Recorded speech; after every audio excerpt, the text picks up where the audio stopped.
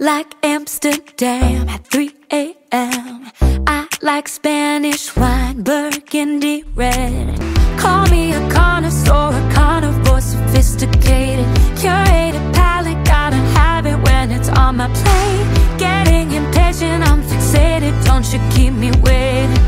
Come on, feed my craving. I got taste, oh, you're just my type. Feel my appetite. Can't stay away. Tonight I'm in the mood for a little something new. Give me a taste of you. You're listening to Opinions and Beer. And opinions and beer. Two guys and another guy. Will never happen again. Hello and welcome to Opinions and Beer. We're your hosts. I'm Adam. I'm Tyler. And I'm Keenan. Today we've got Casey McQuillan on the podcast. Woo! We're so excited to have her on. How are you doing today? I'm fabulous. I love drinking. I love drinking beer. And I was actually nominated for Most Opinionated in high school, my high school superlative. I did not win, so I could be more opinionated, I guess, but I feel rather prepared for today's interview. That's great. That's great. Like, before we get, I like your song "Bourbon," by the way.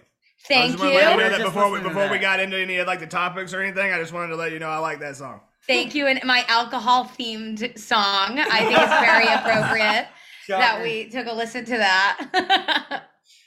Now, Miss Casey, this is Opinions and Beer. For those that don't know, this is a very weird podcast. We we review craft beer in a storyline-like manner. Basically, well, basically, we're on a quest to find the best craft beer for Michael Jai White's brewery that he doesn't really own, Ferrante Jones Brewery. You can see back here we have beers that we've made based off previous guests of the podcast.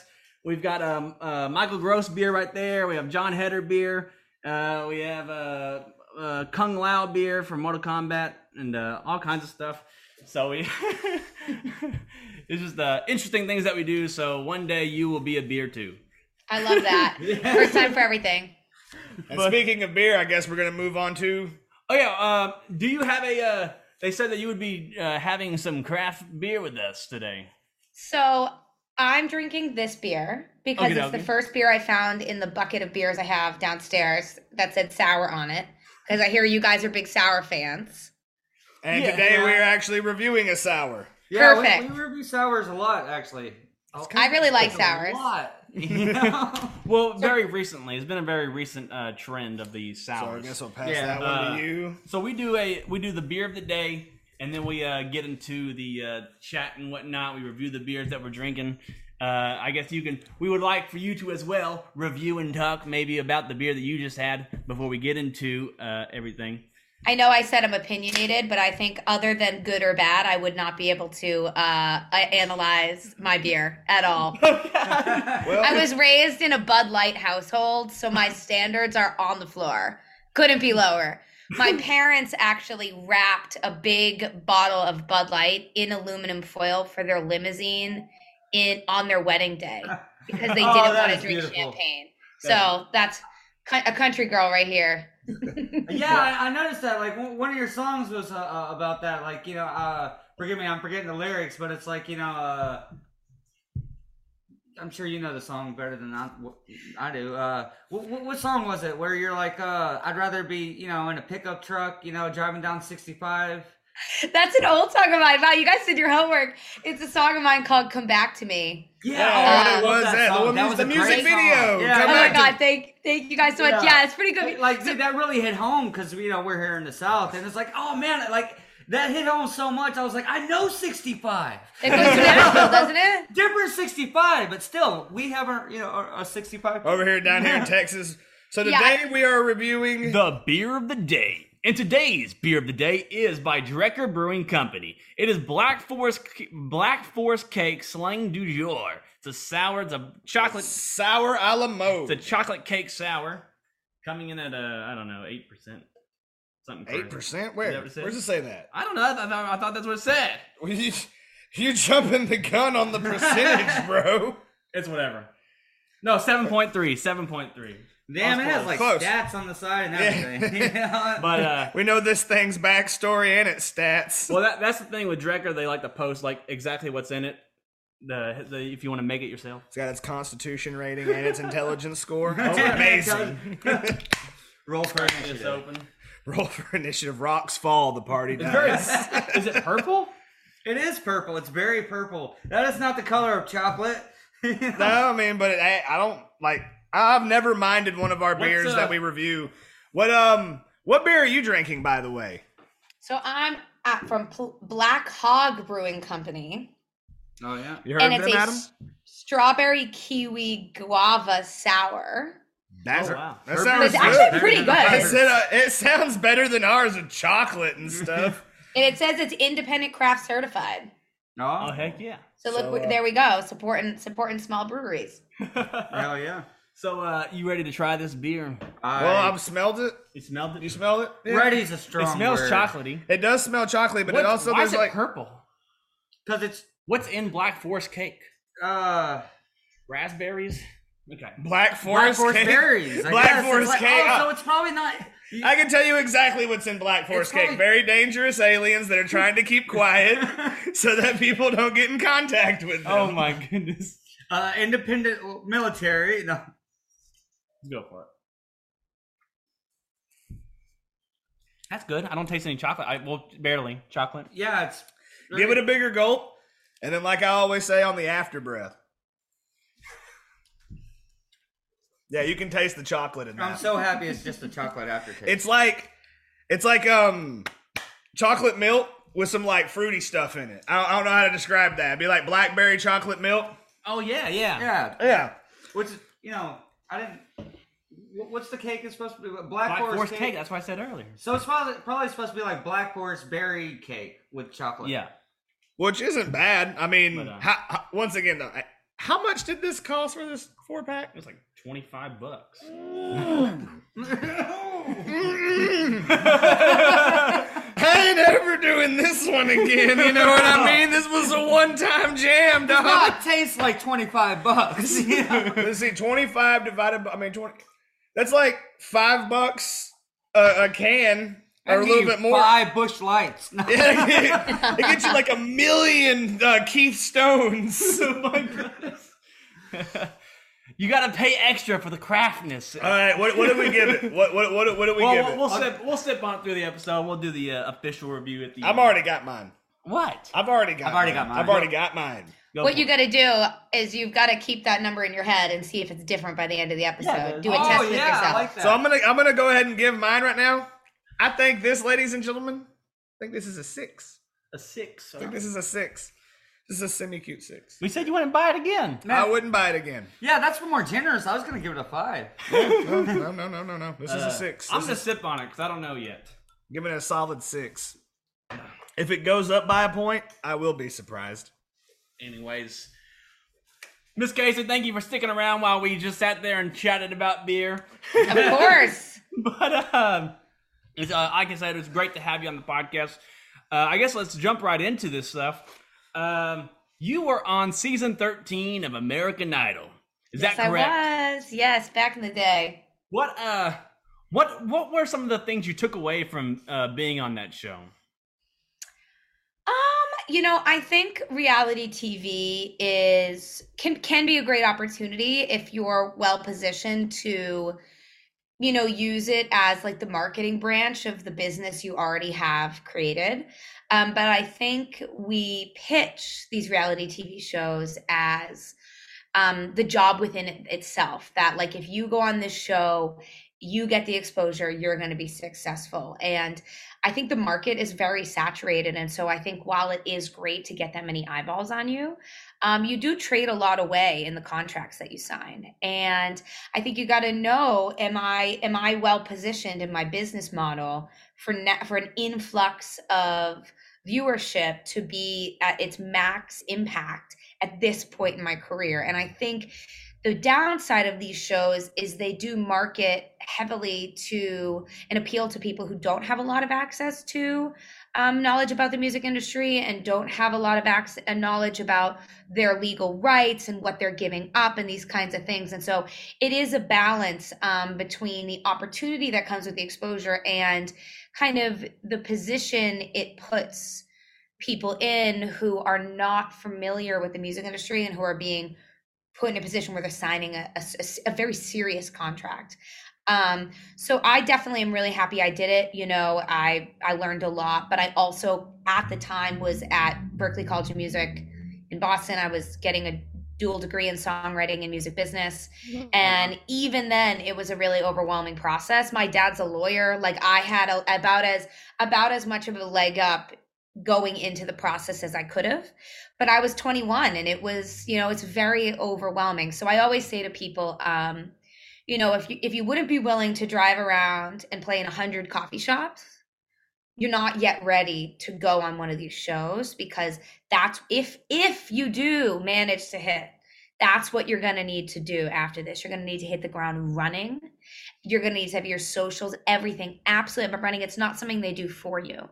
And so if, you know, I have like a few books, people reach out to me all the time, and I have like these books I recommend to people, like read this book, like everything you need to know about the music industry. Read it before you go on. And if you're not willing to read a 200-page book, you're probably not ready to commit yourself to a life in the music career. But bro, I just wanted to play guitar and party, man. Calm down, you know. And that's fair. Like if you want to go and, you know, you genuinely have no aims at a career and you just want to go on one of these shows for fun, of course, you know, but I don't think that's most people. I think most people get on these shows and they feel like, oh my God, this is my break. I'm going to do this. And I don't really believe in breaks after this long in the industry. I think I've learned the experience. Like I was on American Idol. Actually went on twice. I went on 2 seasons in a row. Before that, I'd been invited to audition for The Voice. I've been invited to audition for The Voice multiple times. America's Got Talent. Because here's the thing, I'm good enough to be on one of those shows. So therefore, the American Idol was not my only opportunity at this. Yeah. And that's what I always tell people. Like I was on the road and I met this young girl who just signed a modeling contract in LA and didn't shock me one bit. You know what I mean? 17 years old, 6'2", gorgeous. And her mom was all concerned. And what I said to her was, girl, they have eyeballs. Other agencies have eyeballs. If you get a bad feeling, walk away. If anyone ever says to you, I'm your one shot, leave. Because you're really so shitty that they don't think anybody else would want you, why are they working with you? Yeah. Yeah. And so that's, I think, the energy that these reality shows can have sometimes. Like, this is your one shot. That's not a healthy mentality to go into anything with. Though? It's not. Yeah. It's a great, and not to say you shouldn't take the opportunity super seriously and like give them your all.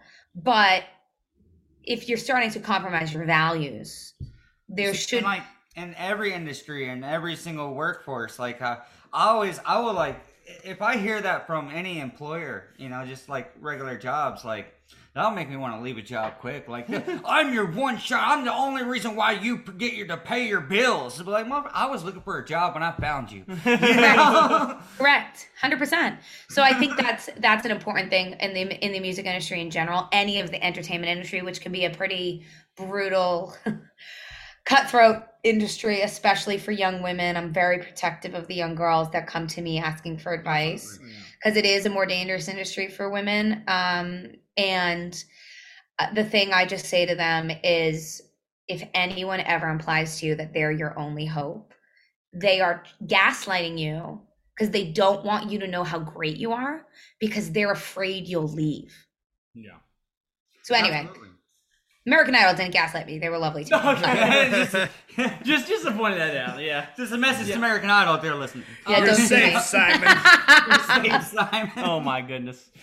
What was the backstage process like to that? Do you have to like put a pause on life, or is it like weeks in advance, like one day out of the month you go and do something, or? So it kind of happens in segments. I actually, for my first time on Idol, I flew out to Omaha, Nebraska, of all things. Kind of heard through the grapevine a little bit, ended up at the audition out there. And that was like an experience. I went out, had kind of a unique experience where I basically went right in front of the judges, which is not how it normally is. People normally wait in line for a long time. But went right in front of the judges and had like one of the craziest days of my life. I mean, I was only 21, I'd never done anything like this. And so, they take B-roll of you, which is like the stuff they put over behind a voiceover, for like hours. And it was an incredibly exciting day. It was a very exhausting day. And then when you go to Hollywood, you fly out. Idol flies you to Los Angeles. And that's like a 2-week, like a long week process, where it's kind of every day and it's really hardcore. But yeah, no, I mean, it's just a really interesting, like, social experiment in a way. Like, it's a very interesting environment. Like, something I would say is I think they purposely, I don't know. I have a sneaky suspicion that they're not upset if you don't have the opportunity to sleep very much, because people who don't sleep a lot are very emotional. And so you really don't sleep very much at all. It seemingly unnecessarily. And yeah, even I, at one point I was like, it's called like the group, there's like a group thing where you do like by yourself and then you get with a group. And I was kind of like the de facto captain of my group. And so, social experiment, it's interesting. You pair off, and I'm the kind of person that, like, I just went up to all the people that looked like they were gonna like pee themselves. They were so scared. I was like, "Do you want to be in my group?" Because people, it was a lot of like alphas trying to come together kind of thing, and that's just not my energy. I just don't want to be around people like that. And so, I had these like 3 sweet kids that were in my group, and we were very strategic, tried really hard, and it ended up being that I was the only one who made it through the round.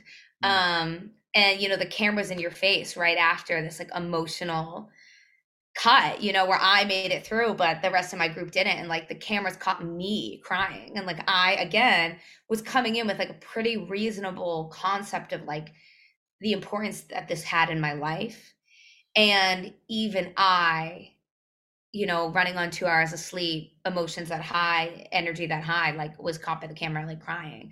And so I think that's something that can happen is, there's 15-year-olds on this show who are bawling hysterically and there's a camera in their face. And they're either being emotionally manipulated or they're experiencing an extreme situation that's causing their emotions to run high. And 4 months later, it's on national TV. A snippet of them having that emotional response. They just have you doing so much stuff that you're not able to sleep, is what you're saying? It would be like you need to get a sign off on your song for tomorrow, and the hours you can do it are between 10 p.m. and midnight, and then call, which is like the time you have to be camera ready, which of course for a woman takes like an hour to get camera ready. Call would be at like 4 a.m. Yeah. Oh, yeah. You're required to be up from 10 to 12. And then you'd be required to be somewhere at 4 a.m. Dang. And then the judges wouldn't show up till like 3 p.m. So I'm like, why have we been here for 12 hours? So you think they just do that to amp up the drama, you're saying? Like, because like you said, the less you sleep, the more emotional you are. The more emotional you are, the better you are on camera. Definitely. They always, of course, production always has like ample time built in on the edges because it takes a lot to get 500 people from one place to another. You're 100 people or however. It's a lot. There's a lot going on. I started to feel that I would say that at the very least, our ability to sleep and emotionally regulate was at the absolute bottom of their list of priorities. And a more cynical view would be that they actually viewed it as a plus, that wasn't built into the schedule. But I just came out, and this is like, the people who worked on it were the nicest people ever.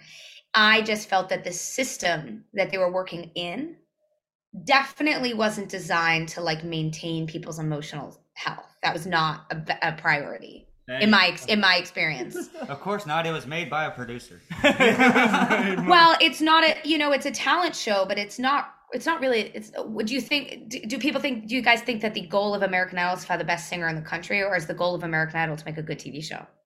Make a good TV show. Let's make a good TV show. Like, man, she just blew my mind. I forgot. Like, I was, I was gonna say, like, of course it's always. Well, is the goal of The Bachelor to find a great couple, or is it to make drama? They care about love. Like The Bachelor. I always go for the more cynical point of view around here. Yeah, and like, listen, people have fallen in love on The Bachelor, and Kelly Clarkson came out of the American Idol, so like, it can work. You know what I mean? Like, it does work in American Idol's favor to find talent, but it especially works to find talent that's gonna cry. My wife always likes to make the comment. Adam Lambert came in second place on a season of American Idol next to what was his name?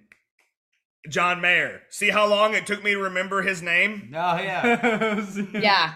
Adam Lambert has, he took that, like you were saying, he hit the ground running. He took that platform that they set him up with. He came in second place. He didn't win, even though they were saying, oh, look at John Mayer. He's the big winner. He's the big winner. He's the big winner. Adam Lambert's career kind of outshines John Mayer's. Almost everyone who's made a career after American Idol, like, they weren't even the winners. Did Daughtry win? No, he came in 8th.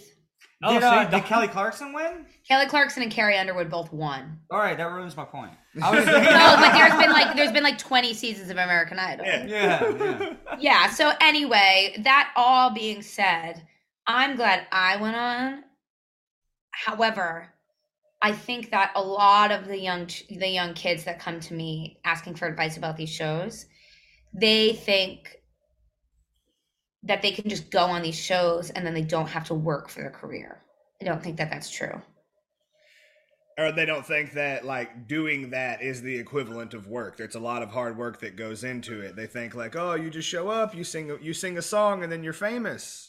Well, my comparison is, you guys big hockey fans or basketball fans? Hockey. I like hockey. Yeah, hockey fans. Okay, me too. My family's got season tickets to the Bruins. Pretty hardcore. Oh, hell yeah. So American Idol is to music as a shootout is to hockey. To someone who doesn't know what hockey is, a shootout and hockey look very similar. But as we know, there are great hockey players who suck in a shootout. And there are people currently, in their backyard practicing the shootout shot over and over, who would be better than, Chara from the Bruins at a shootout, but aren't 6'7" and can't kill a guy. You know what I mean? And so the skill set that is valued, as someone who has the skill set that is valued on these shows, to an untrained eye looks like just the skill set of the music industry, but it's actually not. It's a very, very, very specific skill that you cannot have that skill and AKA Bob Dylan be one of the most successful musicians of all time. And you can have that skill, AKA all the winners of American Idol that we can't remember, and make no career. And so I think it's always funny that I go on every interview, and this is no hate to you guys, every single person, the first thing they say to me is, you're on American Idol. And to me, I'm in the NHL and people will not stop talking about how I'm great at shootouts. And I'm like, yeah, I am. Thank you so much. But like, I actually play hockey. People are like, I know shootouts. And I'm like, no, hockey. Shootouts. And so that's like, I think kids see shootouts and they think I'm going to be in the NHL, baby. And it's like, can you handle the pressure? Can you get up every day for the next 30 years and train? Are you huge? Can you fight? Can you can you fight? All these things that go into being a hockey player that wouldn't be reflected in someone's ability to shoot a puck. That's why I love hockey. Like, man, he was great. He couldn't fight. He didn't make it. The way I got into hockey was about 10 years ago. A buddy of mine, he introduced me to it, and he always said, "You ever go to a fight in a hockey game breakout?" I hate the fighting in hockey. I hate it. I'm like the only hockey fan who feels that way, but I just like really don't like violence, and I just think it's indicative that it's not necessary to the sport because women's hockey doesn't have fighting. So it can't be like literally. If you couldn't remove it from the sport, then women's hockey would have fighting. Yeah. So, you know what I mean? Like, it must not actually be necessary. It's just like a guilty pleasure for me because, like, my favorite movies about hockey are Goon and Goon 2. Yeah. Because I love Ross Fair. the Boss Rhea. You know, I love Ross the Boss. Like, honestly, I'm okay with sanctioned, consensual, agreed upon violence amongst each other. I mean, Sure, that is the tension, best. There's no drama. That's Everyone the best agrees to it. standard of violence for sure. Like, you know, I don't want anyone to get hurt that doesn't want to get hurt. But if you want to get hurt, come on. Yeah. Yeah, it's a great game. So anyway, that's the way I describe American Idol to 3 men who drink beer. Well, you know, it's really cool. And we all understood it. And you're the one that asked, like she said every time, every time she's on an interview, you're like, oh, I like First it. words out of your mouth. you couldn't It's have asked my what your publicist's favorite movie fault. was? It's not Hey, your I fault. like- I'm sure. I like hearing the. Well, I didn't ask her about her. Well, I did, but like backstage more stuff because I like hearing that stuff. I like hearing it because when we had because You wanted to hear like, oh yeah, Simon Cowell walks around and he slaps people I and he's wanted- like, oh, this fucking rule. Simon Cowell Sorry, wasn't on that's that Gordon season. But no, I was. I mean, I got to give you guys credit. You came out with 2 songs of mine and you referenced the lyrics. So yeah. you're coming in strong. Don't get me wrong. My wife's kind of a I fan. Oh my gosh, great. I'm let's, kind of a fan. Let's I get love her your to music. let's get all of you to actual fans. Kind of a fans is halfway. We No, gotta I am we gotta actually graduate a you fan. guys to real fans. Well, like as soon as he like, you know, he told me we were doing this interview and he told me about you, and I've been listening to every single song of yours that I can find on YouTube since, and I love your music. You know. Thanks, guys. Well, I have to give you. I have to send you an MP3 so we can slap a bit of bourbon on the end of this episode so people can take a listen. Oh, Yes, absolutely. absolutely. We finally get permission to use music. Yeah, we're not used to We're not that. gonna get flagged. We're not gonna get flagged. I'm getting flagged for using my own music right now. Oh, Jesus. Instagram did an update where they are like taking it seriously and they keep being like, your video's been removed. These rights belong to Casey McQuillan. And I'm like, hello. That's me. Hello. That's the same thing with James Marandino. His move, like he posts He like gets flagged on SLC Punk. yeah, His own movie. Oh my so God. annoying. It's so annoying. Literally, a video of bourbon just got taken down. I was like, this is so annoying. They tried to Anyways. create the system to you know, to save people, and they just created a monster. I was just trying to hear if like a talent show, game show type of show, reality show is different from a game show because we had a professional game show contestant Of course it previously, is. and I was just seeing the difference. But anyways, earlier you mentioned when kids come and talk to you, young girls and stuff to come and talk to you. You work a lot with the younger generation, right? Yeah, And I do. You have this whole, I think the anti-bullying stuff that you do is, can you tell us a little bit about that? Yeah, I run an anti-bullying concert series in schools where I use some of the songs that I wrote when I was myself in middle school and high school, because I've been writing songs my whole life, you know. And I go back to schools and I tell kids the stories behind these songs. You know, I've always used music as a way to sort through some of the more difficult things I go through. And so when I was 13 and 15 and 17, I wrote songs about what it felt like to be 13 and 15 and 17. And now I have the opportunity, you know, instead of as an adult trying to remember what it felt like to be that age, I actually have songs that immortalize my feelings from that time. And so I can go back and I've structured my program to, I call it an anti-bullying program, but it's really it's an empathy building program. I think as adults, we sometimes forget that like kids, their brains literally aren't structured the same way as us. We'll end in 10 minutes. Sorry about this. We have That's something okay. popping up on screen. It says the meeting will end in 10 minutes. Upgrade now to remove the. If something happens, we'll just redo it. Okay, Like if it shuts down, we'll just call her back. I guess. sure. Okay. We don't want to pay. I don't know what's Zoom. going on with this. Yeah, it must be a new thing they added. Keep going. But, so I have these songs that I wrote when I was 13 and 15 and 17, and, you know, have the opportunity as an adult to go back into schools and, use those time capsules from those periods in my life to talk to kids about what they're going through. And I pitched the program as an anti-bullying program, but I really view the program more as an empathy building program, because I think as adults, we kind of forget, like, when you're 13, you're just like so self-involved. It's like unbelievable, but like, that's normal, right? That's brain chemistry. That's how it works. Yeah. And so I don't think any kid, even like these kids that we think of as bullies, they don't think of themselves that way. Their parents don't think of them that way. They're kids going through something who are not realizing how that the person they're making fun of or picking on is like a full person. Like, we treat it as adults, we go into middle schools and we're like, we treat it like we would a workplace harassment case. And it's like, no, these are kids. And I found that just by going into schools and talking about stories, that the protagonist is myself or someone I love, and we were the ones being picked on, and building that empathy arc and talking about the feelings, and then ending it with a song that I wrote at the time that fully encompasses that vulnerability and those feelings. It like switches something in these kids' brain where they're like, oh my God, is that how Sally feels? And it's wild to say, but genuinely a lot of these kids, they really actually haven't sat with their emotions for 20 minutes and thought about how their actions might be hurting other people. And similarly, when I tell these stories about myself, I'm doing it from a perspective of being in my 20s, being on that stage, being successful and happy. And it gives a light that it's like, I blamed myself at that age for the way I was being treated.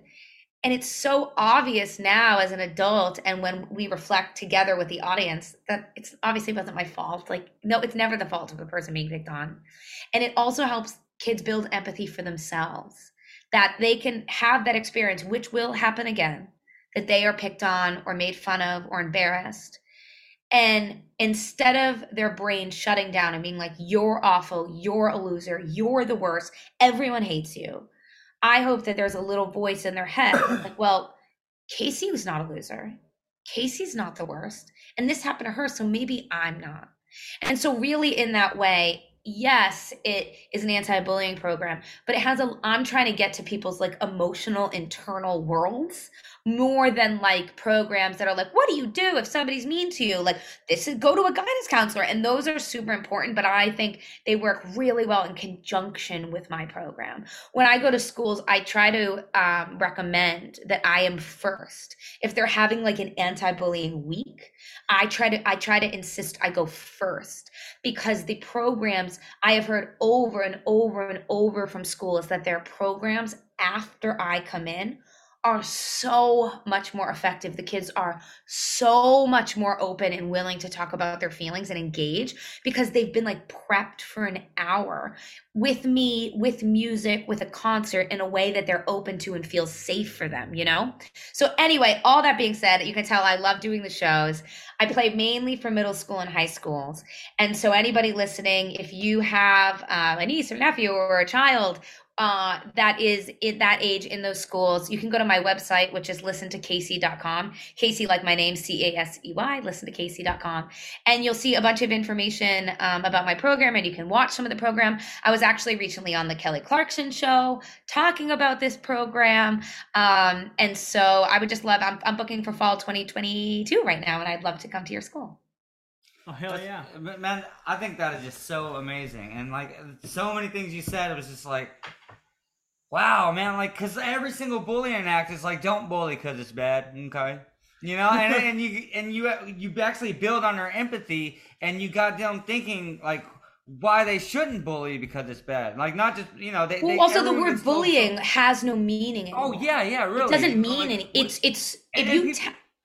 Sorry, please go ahead. I talk too much. Well, no. Yeah, like, I agree with you. Like, for example, and we like downplay the word and meaning, the meaning of the word bully, and we downplay the word bully. Like we freaking bully each other. We bully each other all the time, but it's consensual. It's okay. Consensual. You know, but like everyone's like, bullying's nothing. But so I know what you mean. But it's just beautiful that you're building on their empathy, and you're making like them. You're not making. You're getting them to think about how they're treating.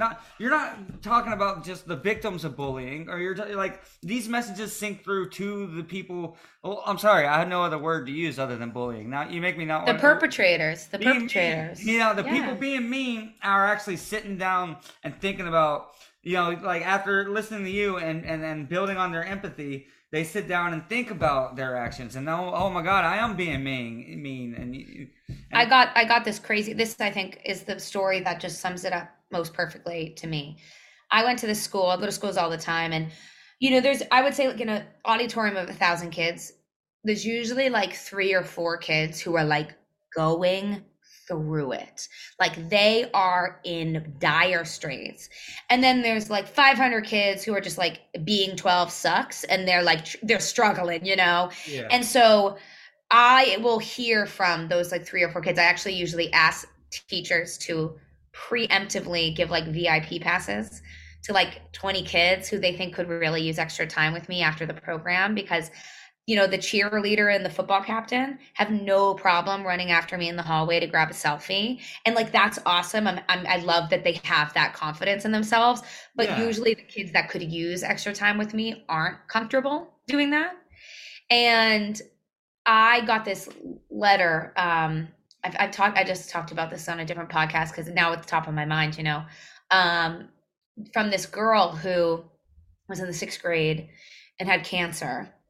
And she wrote me this like email, because I give all the kids my contact info, in the way that like an 11-year-old does, like so simple, like a 40-word email. And it like broke me.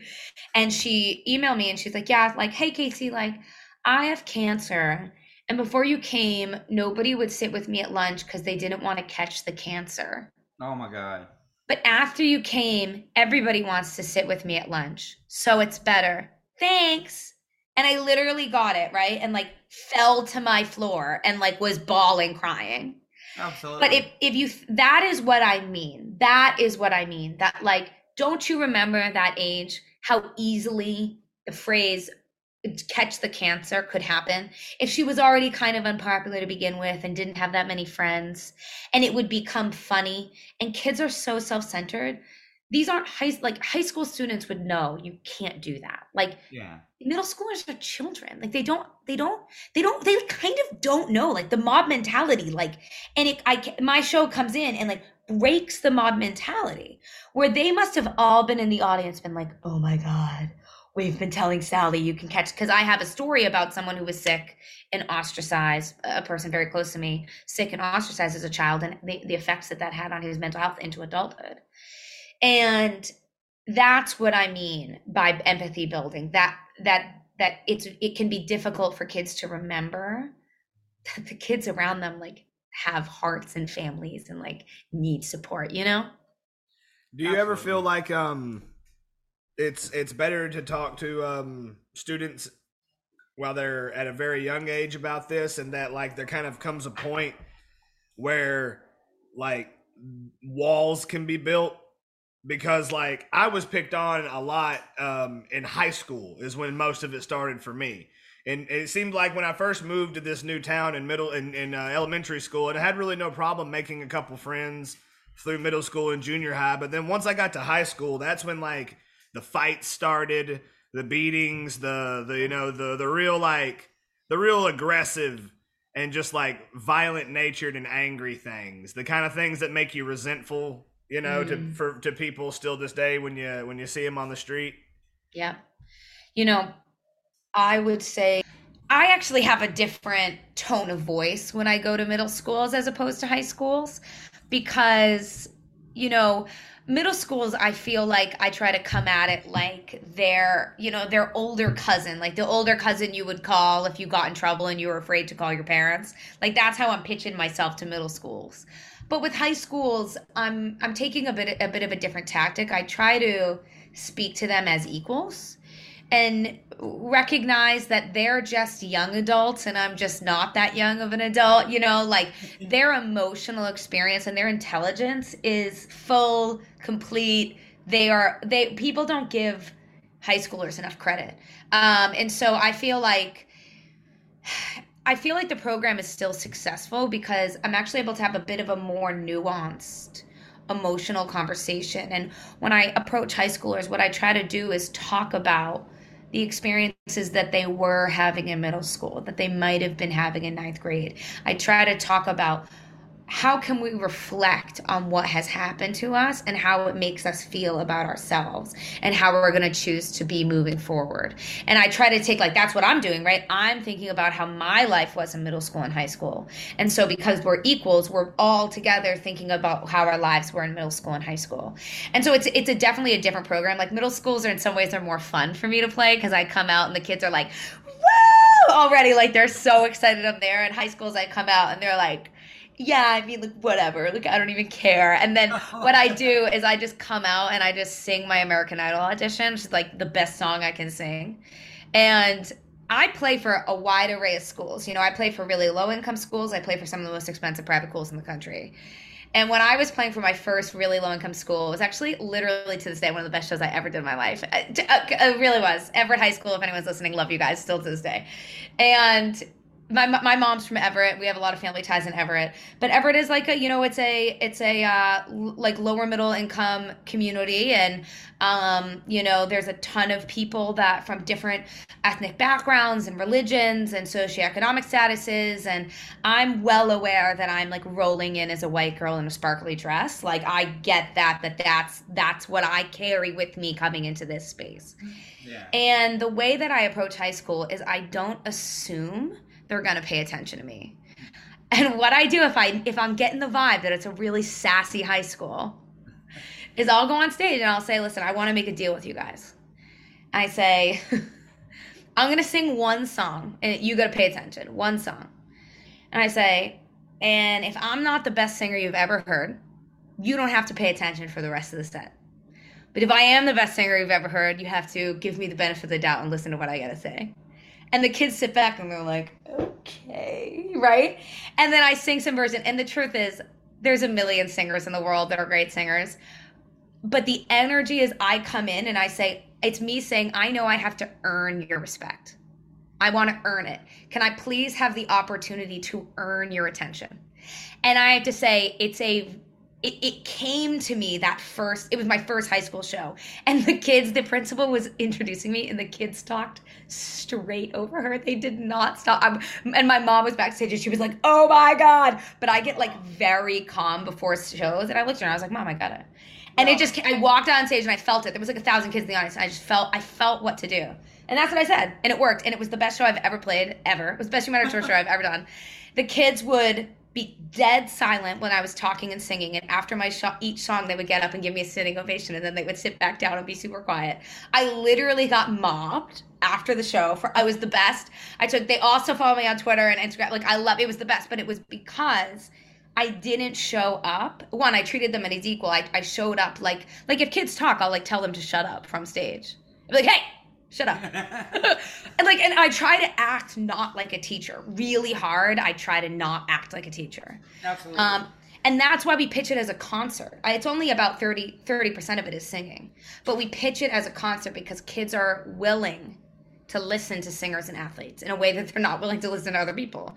And so we lean in with my American Idol stuff and my big social media following. We I start with that so that I can get the kids' attention, and then we end up going on this like thing together. So I really love it. I've really missed doing it in person. I can't wait for the fall to be back in person. It's going to be the best.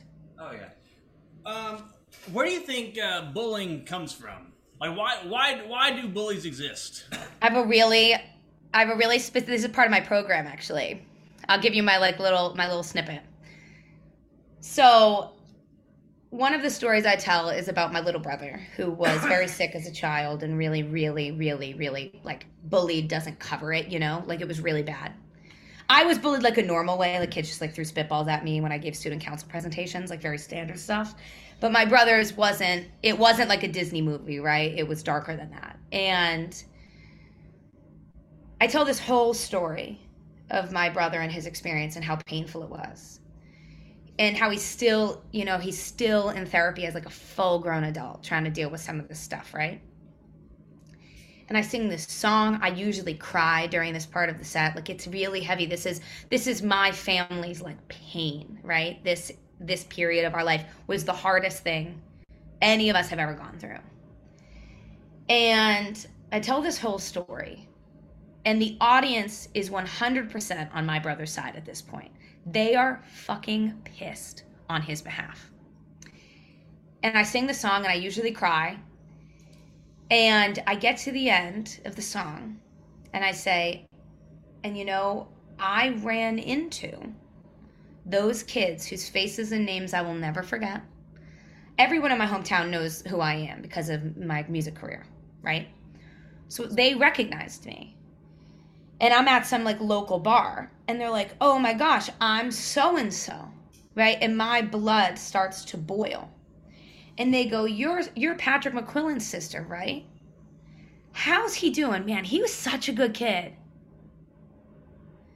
They don't remember. Because they didn't wake up every day going, know what I'm going to do today?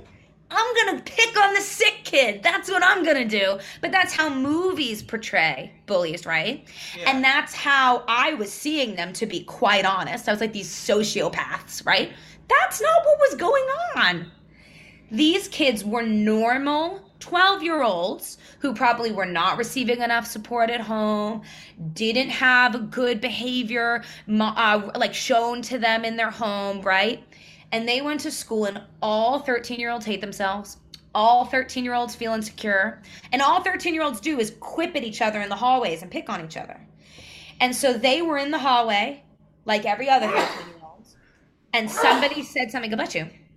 And somebody said something to them that made them insecure, right? So they looked around the hallway for the easiest target to deflect that insecurity. And my brother was sick, so he was an easy target. And so they would pick on him. They would find him in 1 second. They would think of something cruel to say in 1 second. They would say it in 1 second. Everyone would laugh. They would feel reinstated to their social standing, and they would move on. Because you have to remember, kids aren't adults. They're children. They don't freaking realize what they're doing. And then also, on the other end, children are more sensitive. When they get picked on, it ruins their life. They don't have a strong sense of identity, right? Like, they are forming their identities. And so you have this horrible combination of people who don't understand empathy on a deep level and people who are incredibly sensitive to criticism. And so when you say what makes a bully, I genuinely don't think bullies exist. I think, of course, on the extremes, there are some kids who need extreme mental help. I'm not talking about those students. I'm not talking about kids who need psychiatric intervention, right? That is a different thing. I'm not a therapist. I do not know what to do for a dangerous kid. A dangerous kid, yeah. What I'm talking about, and by the way, those kids aren't bullied. Those kids are so mentally broken that they are trying to reinstate control through a incredibly unproductive way. Because there's no such thing as a bad 10-year-old. That doesn't exist. What's a bad child? What's a bad 10-year-old? 10-year-olds can't be bad, I think. I think you have a broken child who is not getting the support that they need. Yeah. But what I'm talking about is the 99% of us, because I guarantee it. I think I'm a really empathetic person. I think that's why I'm a songwriter. I think that's why I work with kids. But I guarantee you there's at least one person in the world who every time they see me post a frickin' podcast talking about bullying, they're like, Casey McQuillan said the meanest thing to me one time, and now she's on TV. I guarantee it. And to that person, I apologize. I'm sure I did. Because we were all little shits. All of us were little shits. But for real, you're no. Even the best of us were little shits Because, and we all can remember the horrible things that we said that one time at the school dance and you're like, why did I say that? Right? Like, we all can remember it. And so these kids weren't bullies that were formed. These kids were normal kids who were not being given positive role models on how to behave. And it ended up having a way worse effect than they ever intended, could have thought of, would have ever. They literally think of my brother fondly and ask how he is to his older sister. They do not remember. And that is the pinnacle of my empathy story with the kids. I take like 40 minutes to build up to that. Because what I'm saying to the kids is, I know you're not a bully. I know your mother tells you you are the nicest, sweetest boy in the whole world. I know you got the team leadership award from your soccer camp. It doesn't fucking matter. You are just as capable of hurting other people unintentionally as anyone else. And that you need to think about your actions, because somebody could be in therapy 15 years later because of something you say today. And that is the part that blows these kids' minds, is that these people weren't bullies. There's no such thing as a bully. And that's the problem, is you try to, if my parents had approached these kids' parents and been like, your son is bullying my child. Well, all of a sudden, those parents are like, how dare you say my son is a bully? He won the Spirit Award from his soccer camp. Bully is like this evil thing.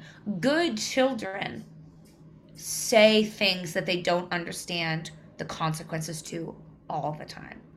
And so that's what I mean about when we start bullying weeks, anti-bullying weeks at schools, and they start with my program. It's like an hour of the kids learning that they're the problem. Yeah. Kids tune out. They're like, I'm not the problem. I'm not mean. They're not mean, but you're still the fucking problem. We're all the problem. And so that's why the programs are so much more effective after I come in, is that the kids are willing to listen like they're involved in it. You know? Yeah. Yeah. It's literally mind-blowing shit.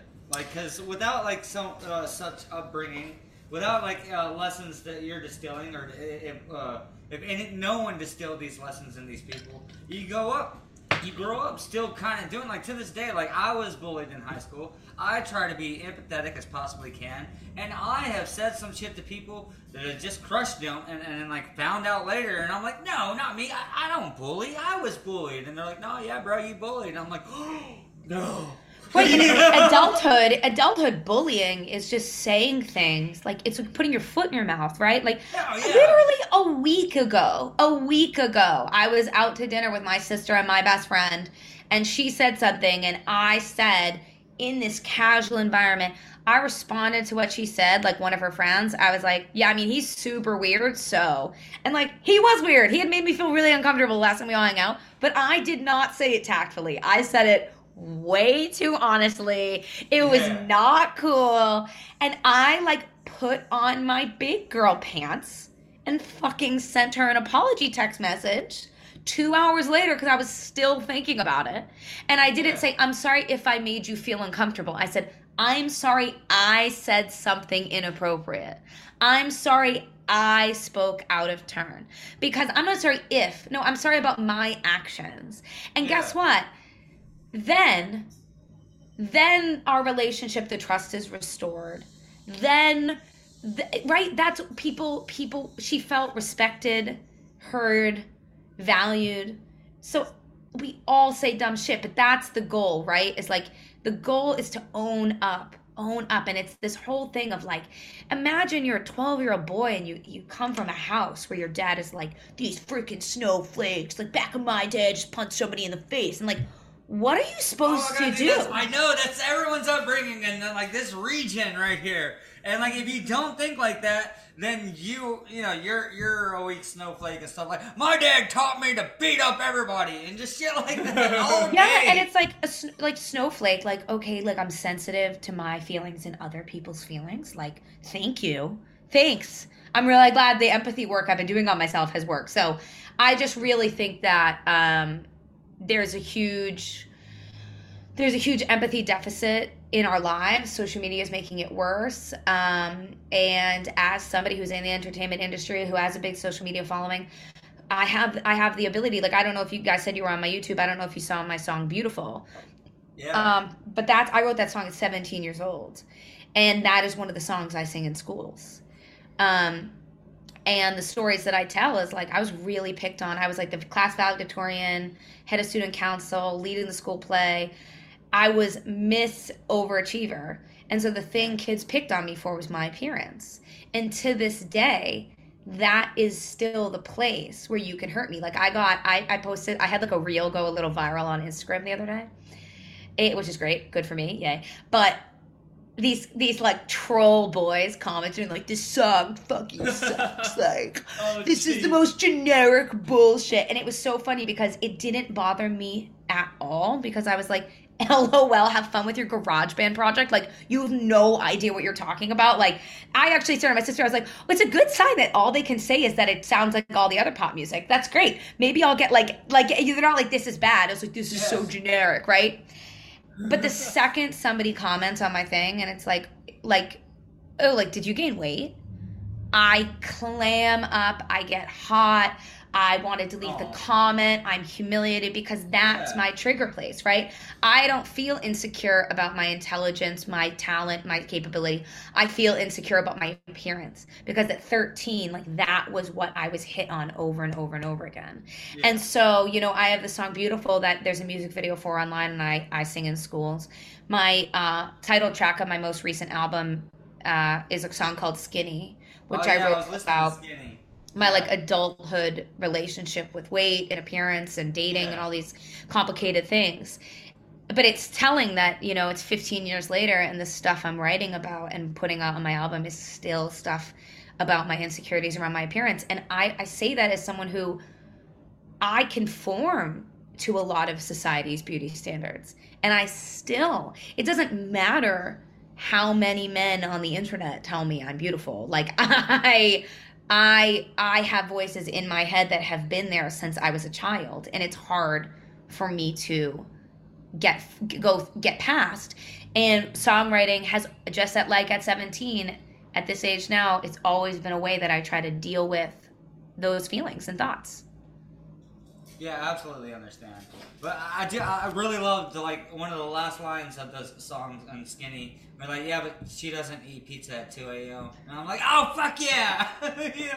Exactly. Well, that's the thing. That's the difference between, you know, in the song Beautiful, the bridge is the mother. Yeah. Absolutely. Grows up and looks at her child and says, wait, I don't want her to feel like she needs to comply to beauty standards. She is beautiful.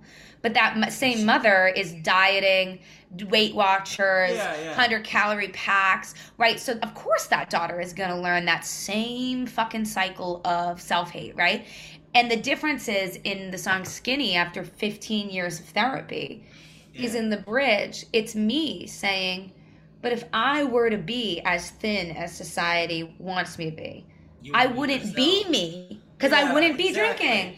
I wouldn't be eating pizza with my friends. I wouldn't be going to Italy to like go eat pasta. Like I like my life. I don't want to change my life to get to the body I want.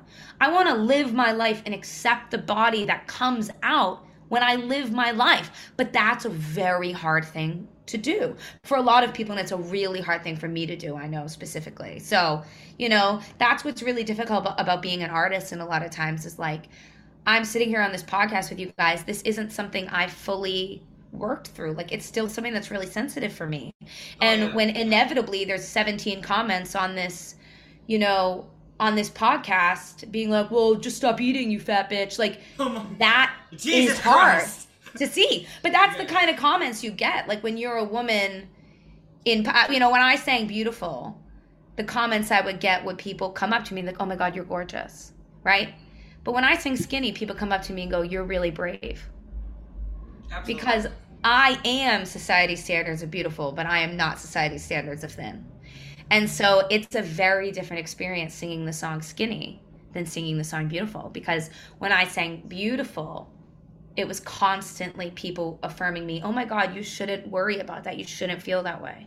But when I sing Skinny, people go, wow, I've never heard that. You're so brave to get up on stage and sing that. And it's a different experience. It's challenging. Yeah. Sorry if this is a no swearing podcast, by the way. I should have been. Fuck no, it's not. I didn't get that vibe from the sword in the background, but like I don't know, you know. Yeah, we fucking love Zelda. Drinking beer. Drinking no beer. curse words. You though. watch your goddamn. Yeah, you should put a trigger warning on this episode for the quote that I just quoted the trolls. That might trigger someone. I apologize. Oh no. Oh, we don't care what they think. We're the beer guys. Yeah. I don't think a lot of I wonder how many body conscious women listen to your beer podcast. I'm not sure how many, but we'll see. Strangely, probably a lot. I adore what you're doing because I am body conscious. All right, like when I'm growing up, like I never had a nice girl working up here, right? But like I was also raised by the father kind of that you were talking about, like you don't take shit from no one, fuck them snowflakes. Yeah, and so like as they bullied me, like what it was growing up, I had too many teeth in my mouth. Like I don't like, or like they're too big. I had big old buck teeth, and the dentist was like, literally, we got to remove some of these. We got to work on this. This kid's gonna have horrible teeth in the future. And my stepdad was like, I want a paper. So ouchie. None of that never happened. All right, so I got they're all pushed together, and it looks just like a mess in my mouth, and people made fun of me for it and stuff like that. But we fought. Like I wasn't like, oh man, it hurt my feelings, and that was just the armor I put on. It's like I could, even though I wasn't the kid going home and just moping about it and being sad about it, doesn't mean I wasn't fucking sad about it. Of course, and it fucking hurt my feelings, and it's That's wild. Why I hit the guy because it hurt my feelings, Right.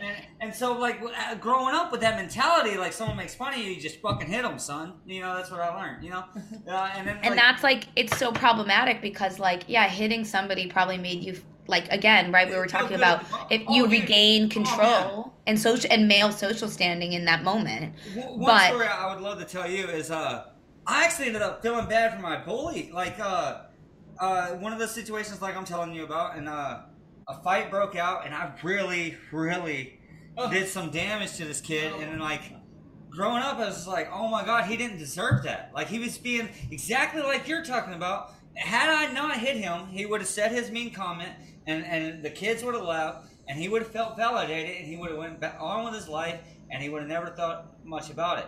All right, he was not a bad. It's it didn't take me until adulthood. In high school, I started thinking about how this guy wasn't a bad guy, but I did some bad things to him, and it's it's literally been it's haunted me.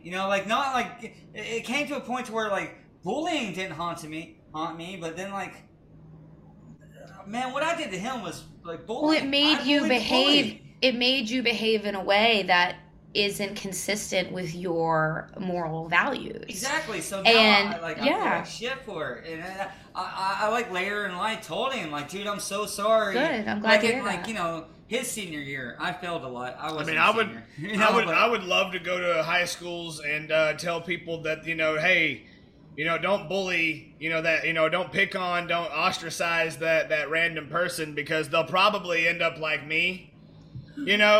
I have a hard time fitting in even with these two guys. He's so cynical. I am. I'm jaded on just about everything that you can be jaded on. I'm jaded on the fact, it surprises me talking to you even, because I'm just like, wow, there are good people in the world. Go figure. Yeah. Well, here's the thing, I think I literally had therapy this morning before I came on with you guys. And I think I'm so on top of my shit. I've been in therapy for 15 years and I'm very privileged that I have the opportunity to do that, but it's something I get a ton out of. And I'm the friend everyone comes to for advice. I see through bullshit. I don't let guys mess around. I'm right, I got my head on straight. And I literally had a conversation with my therapist today where he basically pointed out that I have like really weird relationship with money. Like this is like, you know what I mean? From my childhood. And he's like, that's like not a normal response. Like you've had like a non-normal response. And he really pushed me. And I'm sitting here being like, that's really interesting. Like, I thought I was handling it like really well, but like maybe I overcorrected, right? And I'm gonna think about it for the next week, like, right? And I was thinking like, wow, I'm really glad. I had this thought that I was like, I'm really glad that this has been brought up now and I can work on it for the next year instead of it coming out in my marriage. When I get married and I get weirdly mad at my husband for something, right? Like, and so what I would say is like, you're cynical. My dad always says he's a really smart guy. He says his name's Mark. We call him Markisms. Me and my manager, like just like profound things that my dad says all the time. And something he's always said since we were little kids is, be careful the story you choose because you will become the main character in it. And what he's saying is, if your story is that you were picked on, so you're cynical. You're a cynical bastard, that's what you are, right? Oh, no one gets me. It's self-reinforcing because you're the main character in this cynical story, so what would the cynical main character do? And similarly, like my identity is like, I've got it all figured out.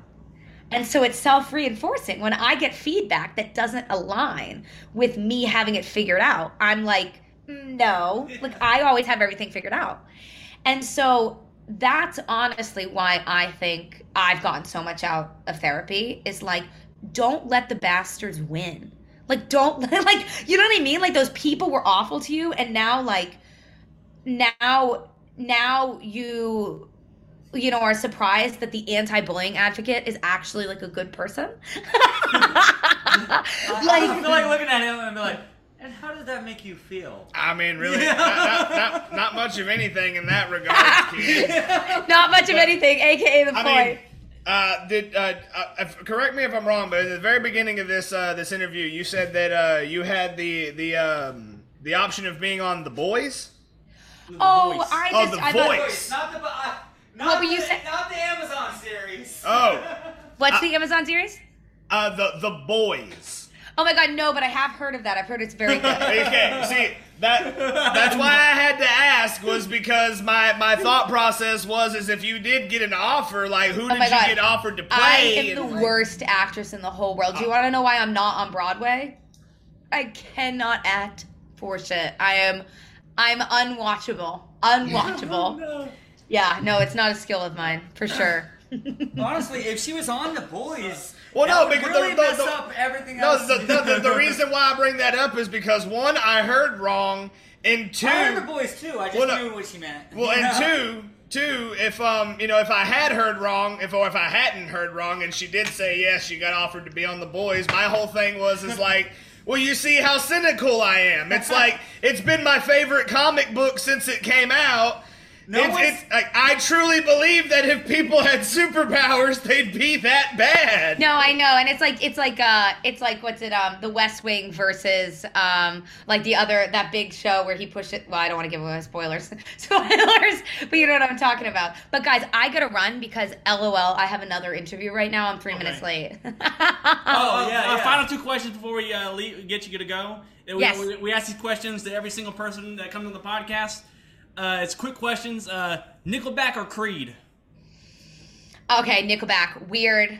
Fuck yes. I love Nickelback. Oh, man, look at this photograph. Hey, she's got taste. Look at this graph. I love that meme, man. I love that meme. Okay, what's the second question? The second question is, has the Illuminati contacted you? And if they do, will you join them?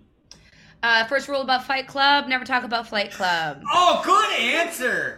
The best answer. It's a very cynical one. Yeah, now I think she's part of the Illuminati, bro. Thank you so much for coming on. Her new album, Skinny, is available everywhere. Spotify, Apple Podcast. Such a good album. Pick it up. Listen to it. Thank you guys, and I'll send you an MP3. My favorite song is Taste from the album. That would work pretty well. Maybe that can be your intro song to the podcast, you know? Because if you're taste it, you've got a taste in your opinions, you got taste in beer. Yeah. Thank you so much, Miss Casey. Thank you so much. Thank you for calling. It's guys. been so Have a much great rest of fun. your day, okay? All right, You too. We did at least an hour with Casey McQuillan. McQuillan. Oh, she was amazing. Amazing man. interview. I'm gonna rate this beer. A fucking 1. You hated that bad? No, it's a 5. It's still a 6. Still, I'd give it a 6. I still like Casey was such a great it was such a great interview. because of Casey Decker's Brewing Company, you get a 6.5 out of me. 6.5. It put me in a good Well, mood. I was gonna say Casey had a great point when we tried the beer at the beginning of the show. She's like, you know what, drink on it, and see how you feel at the end of the episode, and if your rating changed. But Casey was such a great interview, and I was so enthralled by everything that she had to say. I wasn't thinking about the beer. I wasn't thinking about how it felt in my mouth, no pun intended, and whether or not the rating should change. I was so captivated by everything that she was talking about that at the end of the interview, it's still a 5 because I forgot to fucking think about it. And I'm gonna give it a 6. Maybe a 5. Maybe a 6. Do we buy more from Drecker? Yes, but not that fucking beer particularly. But okay, so it wasn't horrible to the point where we won't try more of their beers. Yeah, but it was horrible to the point they're all $25 bucks. It wasn't. Oh yeah, dude, it's not worth 25. Oh wait, all their beers are $25? Yeah. No, fuck that brewing company. Yeah.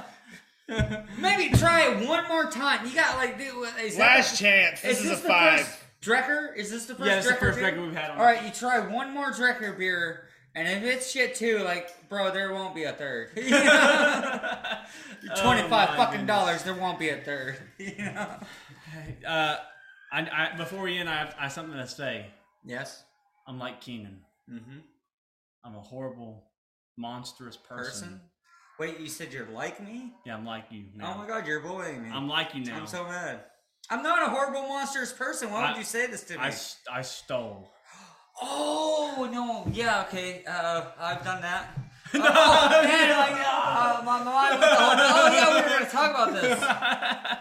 I don't know if you. When I picked you up today, did you notice I had different glasses on? I did. You know what happened? I lost my glasses at a water park. Yeah, I heard about your adventures at the water park. Just look at that right there, ladies and gentlemen. You can see that there's no. Well, these are broken. These are broken shades. But I have. But it means it's actual glasses. In my day-to-day life, I wear actual glasses. I lost them at a water park, and I said, you know what? I just have to enjoy my day at the water park and figure out what's going to happen in the end. But end of the day started coming. I'm like, how am I going to get home? I cannot see stuff. I'm 2 hours away. How am I going to get home? You know, that is a good question. But when you lose your glasses at the water park, it's like I can freak out. I'm at the water park either way. I can freak out about this or handle it later. When you worry, you suffer twice. So just enjoy your day. The lifeguard tried to find them. He couldn't find them. Oh, he didn't try that hard. He's like, no, he searched the whole thing, but it was hard to do when people were sliding down the slide. Well, good for him, because in reality, I'm a lifeguard at a water park, not a fucking pool, but a water park, and you come to me like I lost your glasses. My first response would be like, they're gone, buddy. And so, guess where I go at the end of the day? Imart? I go to Lost and Found. Oh, yeah? You took. Oh, I see. It's all coming together. Lost and Found has 2 totes. Of course you can't see. They weren't prescribed to you. Lost and Found has 2 totes. No, they had a tote for a couple of bags, and then they had a tote. Glasses and shades. Glasses. Did you try a fuckload on it until finally one was kind of suitable? I seen one, put it towards my face, suitable enough to drive. I took them. Is that stealing? Yeah. No, fuck no. Taking shit from the Lost and Found is never stealing. Is it finding? It's less. It is less than honest, but it's between less. I was than like, honest. I gotta get home. The guy was trying to tell you that he's just as fucking low as you are for stealing a pair of fucking glasses, and you're gonna give him the high road? Yeah, because you're gonna give him. You're gonna hand it to him. Hey, I'm not that fucking. I'd have fucking ripped his ass. ass for a month. I'd have been like, you're a fucking thief, Adam. You stole some fucking guy's you vision. Piece of shit. No. You stole some random asshole's They're vision. probably a woman, like woman's glasses, I think. Suit you well, you fucking thief. On the level of honesty, there is notches, and what you did is like 3 notches down. it's like a it's From a 0, it's like a -3. It's like punk. Is it punk? fucking It's finish. pop punk to punk. No, yeah, we were talking about this earlier. It's pop punk. It's like, well, I didn't actually steal. I didn't street punk steal, but what I did, I pop punk stole. You know? And it's like, well, like what you did was dishonest, but it wasn't thievery. He you walked know? in there, he said, "Ba with the ba, to Ball bang with the to ball, bang." to bang the knives. My name is Adam.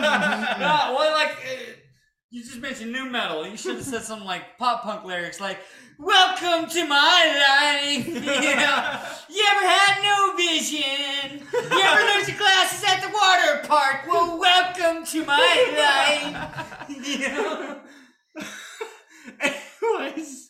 Anyways, final thoughts on me taking glasses from the Lost and No, my Found. final thoughts is I'm not that much of a monster, and I'm not that low. Where's this coming from? Well, I don't know. I was just helping Adam. That's just your opinion. No, That's all we have here. And that's all we have here are opinions and beer. We are a